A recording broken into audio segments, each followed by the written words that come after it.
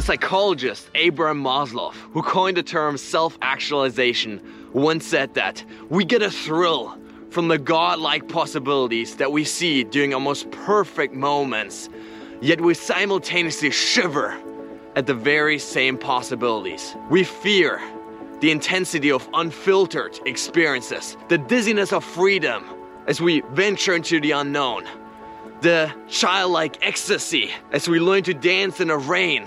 And so we shrink away, we numb ourselves, going away from any real sense of meaning, real progress, real responsibility in our lives. You see, our brain is always trying to keep us in homeostasis in our comfort zone by keeping in check the magnitude of our experiences and of our emotions.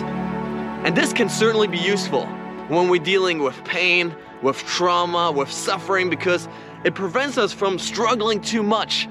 But at the same time, it dims the light of our most beautiful experiences. It keeps us from venturing out into the unknown, into a possibly better future. It keeps us from doing the things that we truly, authentically want to do. And so you and I, we've got a choice to make. Are we going to let life glide through our fingers? Or instead, are we going to take a hold of it and decide to truly jump into the moment?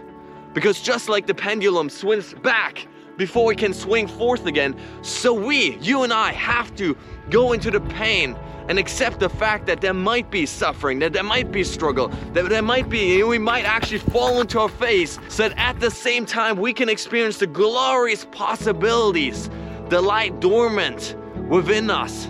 And so, why should we do that?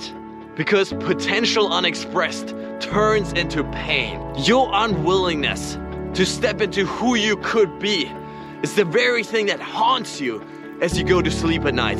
It's the thing that wakes you up in the middle of the night, desperately calling to your attention the fact that you will die. And the only thing that can give you solace from that, the only thing that can give you peace knowing that you will die, is actually having lived.